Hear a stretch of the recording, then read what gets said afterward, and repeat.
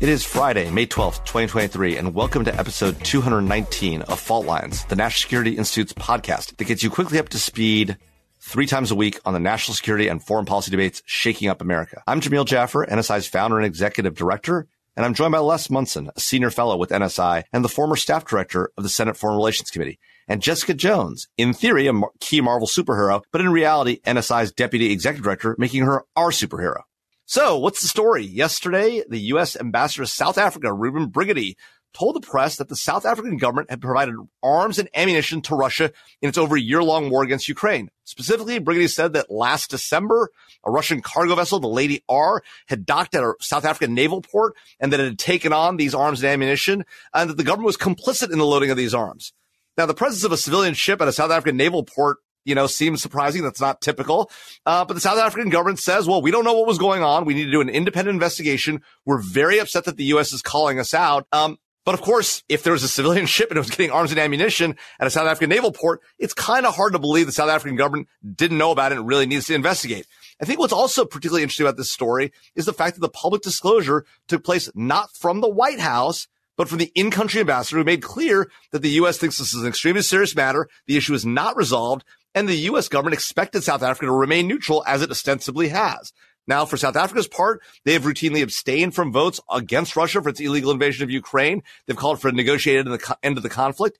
And, South Africa is part of the BRICS alliance. They're hosting the BRICS summit just coming up here in a few months. Last February, they participated in naval exercises off the coast of South Africa with the Chinese and the Russians. So it's clear they're not in the U.S. camp, but it is also odd that, given that we have about $12 billion in multilateral trade or both imports and exports with South Africa, and the Russians only have about $1.3 billion, right? Why isn't the U.S. punishing South Africa?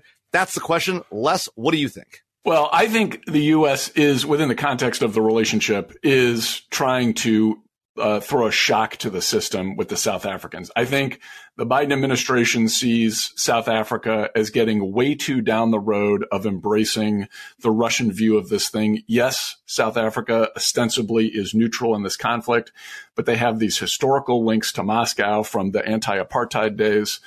They've fallen for the chimera, this kind of short-term benefit of embracing the Chinese Belt and Road Initiative, which is fool's gold. This is a tremendous short-term mistake being made by South Africa. I think the Biden administration sees that. They see these events you're talking about off in the future, the summit, possibly having Putin come to South Africa, and they're like, they want to kind of throw a shock to the system, wake up the South Africans.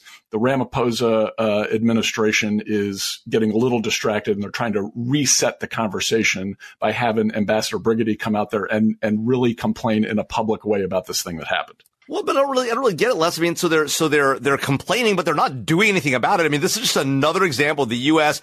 talking big. Oh, we're so upset with the South Africans, but we're not going to do anything about it. I mean, Jess, should we be doing something about this? I don't understand. Why would we not impose sanctions now? If the goal is to shock the system, as Les says, why don't we just impose sanctions? Jess? I mean, before we even get there, I think the most surprising thing about this is Brigidi saying anything, right? I'm not surprised that there is this ongoing coziness between Russia and South Africa. Like Les pointed out, the summit that's coming in August, they invited Putin in person, and as of right now, South Africa is still a party to the Rome Statute. They should be arresting him when he lands. But tell our listeners what the Rome Statute is, Jess. So the Rome Statute is the statute that governs the ICC, the International Criminal Court. We've talked about it here on the show.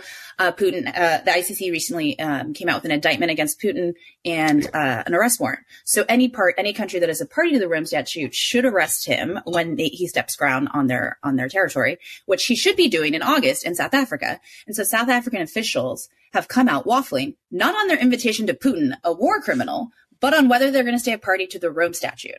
So I think it to me, like the headwinds, they seem to be, and I think Les and I disagree on whether it seems like they're taking a bet on the non-West, non-dollar future. Like Jamil, you point out, the member of BRICS, which is as of currently 41% of the world's population, 24% of the world's GDP, and growing. Like BRICS has come out and said they've got almost 20 countries that want to join. They've got more official requests to join. There's a growing movement that is the de-dollarization.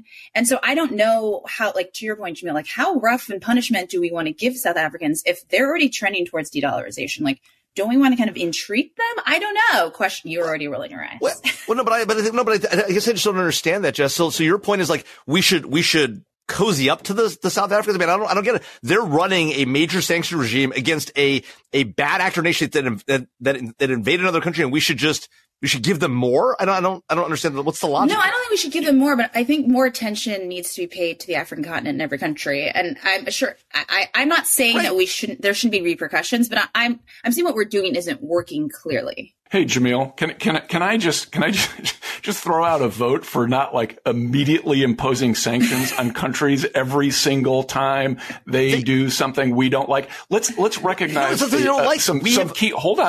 recognize some key facts here. One is the U.S. actually has a pretty special relationship with South Africa. We were on the wrong side of the apartheid question for a long time. We flipped at the very end. We embraced the majority government there. That is a good thing. We provide a lot of assistance to South Africa on the health front. Our PEPFAR program saved an entire generation in that country from the ravages of AIDS. We are one of their biggest trading partners. We have this textile deal with them through the African Growth and Opportunity Act. This is a very friendly relationship we have with South Africa. Yes, it is complicated. The idea that we would jump immediately to sanctions is a little bananas, and shame on you for saying that. I think it's totally fine for our ambassador there to try to shock the system a little bit, go public, try to get a different reaction out of this government and reorient them in a way that's better for us. I actually think this was a pretty smart move. Les, this is crazy. Literally, they've known about that. We knew about this for months. We've been working with them on this issue for months, and they still haven't given in. They're still defending their action. So why not impose sanctions if there are no costs, if there are no real costs, Les? And by the way, the apartheid ended in the 90s. Now, our history of apartheid is terrible, but it's gone. We've supported this government. As you point out, all the things you just laid out, all things we are doing with and for South Africa are all reasons they should be in our camp, not the Russians' camp. And the idea that we're going to let them get away with supplying weapons to a clear adversary that invaded another country is crazy. So just to be clear, the whole point of what Brigady is doing is to not let them get away with it. Right. It is a different tactic than what you are suggesting. And I'm telling you, it's in the context of our overall relationship with that country, it is the tactic that makes the most sense. Well, to Les's point, and I'm agreeing with Les on this, is because it happened in December. We've known about it, and nothing has been said publicly until now. So we are now we're taking a different tactic. And I think what's going to be really interesting is to see in the next coming months is there's going to be some fork. Is it the summit in August? Like, is Putin coming to South Africa? What are they going to do? That is another deadline on the calendar that we're working against here right now. That's a great point, Jess. And what do we get left? So what's your position if Putin shows up in South Africa in August and they don't arrest him? So solve they're sending weapons. 3 months in the future. They're sending weapons. They're going to let Putin come. They've invited him. They're going to let him come. They're going to either drop out of the Rome Statute or ignore the Rome Statute.